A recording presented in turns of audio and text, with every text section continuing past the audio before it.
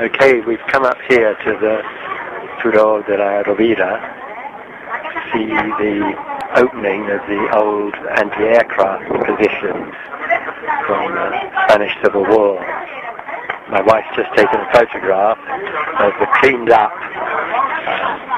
turret gun position. We've got another photo of it covered in graffiti. Visibility is not very good today, you can't really see the sea.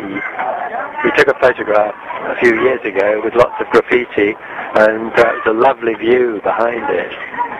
Let me see the photograph. Anyway, it's stopped raining now, so that's nice. There's a lot of people up here, as you can probably hear.